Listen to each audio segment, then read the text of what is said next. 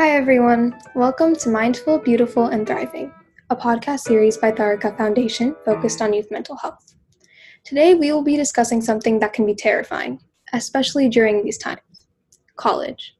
College is a new experience for everyone, and it's one of the hardest transitions that people make. In ideal circumstances, people would have problems like being homesick, not fitting in, hating their roommates, and hating the overpriced cafeteria food. However, the sad reality is that people are now attending college in the midst of a global pandemic, which, as you may have figured, has very different problems.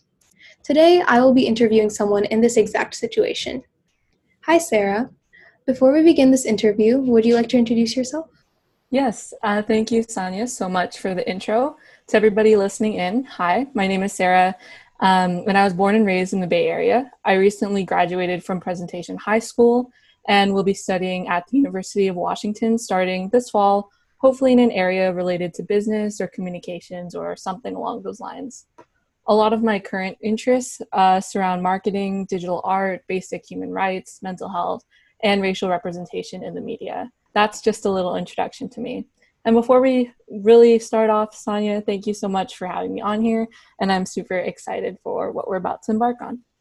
Well, of course, it's actually our pleasure. We love having different guests to interview with different backgrounds. So thank you so much for volunteering. Yeah. So, with the current pandemic situation, there are schools that are offering hybrid learning, online learning, and all in person learning. So, my question to you is, what options were you offered and what did you choose? So my school basically announced that campus would be open for students in the fall, but with the catch being that approximately less than 10%, and I think as the pandemic has been going on, it decreases even more, of our classes would be held in person. And from what I remember, they made this, or they decided to do this based off of class size, or if the class is an in-person class that requires some aspect that's hands-on, like art or science labs. So I think that with this strategy, their main aim was to give students the choice of having hybrid or completely online learning. And a part of me thinks that a small group of these students will be able to be completely in person, but honestly, I think that's really unlikely in a super rare case. But I guess, yeah, just to answer your question, all those options you mentioned are technically available for everybody, but at the end of the day, I chose to be on the side where I learned completely remote. So, why did you make this choice? It was honestly a pretty hard choice for me to determine what I wanted to do. But the easy thing that I immediately settled on was wanting to be online, especially because at the University of Washington, class sizes for freshmen are super big typically. Like the school's huge. So everyone that's coming in is going to have a class that's 100 plus kids most likely. And the ones I did register were exactly what I said. I have over 150 kids in each of my classes. So either way, it would have been online. And it worked out for me in that sense. But the part that took me the longest to figure out is whether I wanted to be online in my house or online in a dorm. And I think in some ways it's easy for people to make a decision, but this was really tough for me. I really wanted to be on campus and have a normal first year experience, but I also knew that physical health was super important. And just debating between all of the pros and cons between staying at home and going to college, I kind of had to just give myself a kick and realize that there are certain things in my life I have to prioritize beyond having that traditional great first year experience, because right now is not a normal time and I just need to adapt with what's going on. So I ultimately decided to just be online at home with that. And I didn't want to lose another crucial experience of my life. Just as senior year, we lost a lot of that, but I just knew I just needed to be smarter about my priorities. And as a little bonus, helpful for my parents, we're able to save some money with that too. So yeah. Yeah. And I'm sure that everyone's choices were different during this time, and you have friends and peers who chose different options than you did for different reasons. So, some people are choosing to defer admissions as well. So, what choices did you see your peers make? Yeah, so I have a couple of friends who are working with different choices and who've already solidified a lot of decisions. I do know a majority of us are going to be staying at home and learning from home, but I do have a few friends who are headed off on campus, who are attending in-person classes with masks. One of my best friends is actually leaving in a few days just to do that. So that's just a little example of somebody I know. There's also another group of people I know that are going to be attending class online, but just in their dorms, which was exactly what I was about to do. And I know a lot of those choices stemmed from the same mindset that I had about having a normal first year experience as possible, because I did hear a lot of talk with my friends who did decide to go over that that was their primary goal and they didn't want to be a homebody when they're growing up. So. Mhm. And this is obviously not an easy decision to make because college is something that, especially here, high school students just prepare for their entire 4 years, you know?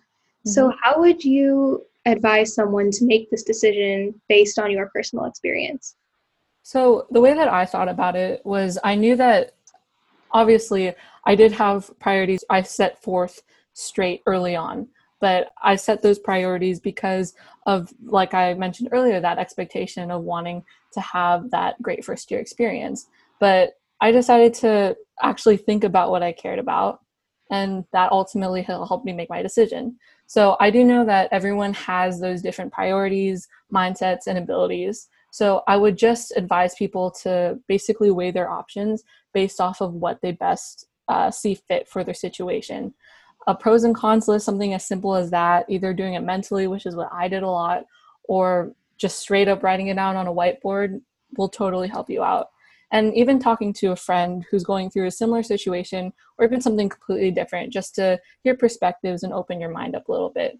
And I know that's not something I mentioned earlier, but talking to a friend, definitely probably actually my number one piece of advice that helped me pretty significantly. So yeah, I definitely recommend that. I'm really glad that you were able to do all these things and, make that decision based on what you thought was best for you. Yeah. So obviously, people have to make a lot of adjustments during this time to, go to school or wear masks or whatever it may be. So what have been some adjustments that you have had to make during this time? I have had a few. I definitely had to rethink about how I wanted to come back to school and continue learning. So one thing I've done is adjust my environment. I'm one of those people where if you go in a room and you do everything there, like you sleep there, you have fun, you go to work, you do school, and if it's all in the same area, I know that can get really stressful. So one thing nice that I've decided to do is just make my room a little bit different every so often. So I rearrange my room just so that I can feel like my workspace is constantly changing, and it just helps reset my mind and all of that kind of thing. And something else that's been pretty difficult is having my whole family at home. Everyone is working and doing school from home, and sometimes it gets kind of hard. Sometimes it gets really annoying and tiring and loud. And I guess just what I've realized is that we have to work with what we have. So something that my family and I are planning to do together is have some sort of meeting to eventually figure out how we all can accommodate one another. And I think that's really important. Sometimes in this kind of situation, you just need to be more communicative with other people around you. So that's something we're trying to figure out in the near future. As a little bonus note, I'm on my computer a lot now. I have to do my work and my school and all of that all digitally. So I try to make some time to go outside to a park near my house, get some sun, or just have a walk. And it's just nice to not be on your phone when you don't need to nowadays. So I know I sound kind of old saying that, but it's really helpful. Yeah, I definitely agree. I'm doing all of like my Zoom classes for high school on the computer now, which Yeah. is like so many hours a day, and it's just staring at the computer all day. And I think it's definitely nice to just have that little breather and that break. And what you said about your family and planning to have like a meeting to figure out how you can accommodate each other, I think that's so helpful because really the only way that you're not going to end up at each other's throats at the end of all of this is just to keep communicating and having and maintaining that good relationship. Yeah, exactly. And I also know how hard it can be to see the good within this experience because it's not exactly ideal and it's not what you would imagine for yourself. However, though several students aren't able to get the amazing college experience that they dreamed of, there's still a lot that we have to be grateful for, which we often forget. So, lastly, to end this interview off on a more positive note, what is something that this pandemic has brought for you that is good? Yeah, some positivity. Awesome. Yeah, there's a lot. Honestly, I totally agree with you in saying that this is not the optimal situation for anybody. And especially in terms of missing a really good chunk of my senior year and even college, it's a little stressful. But I think that I've been able to take a lot away from the situation. But the most thing I'm grateful for is being able to solidify my group. So as you know, in high school, there's tons of people that you hang out with and you enjoy being around, but there's sometimes, I think, a blurry line where you don't know how important people are in your life and vice versa. Like, you're not sure where you guys stand completely together. But being socially distanced from everyone and forced to be at home, although I have lost some good connections I had, it's really helped me open my eyes to see the people that I know are going to be there for me throughout college, throughout the rest of my life and all of that. So even with all the bad that's happened, I've been able to solidify a really good group, and I'm really happy about that.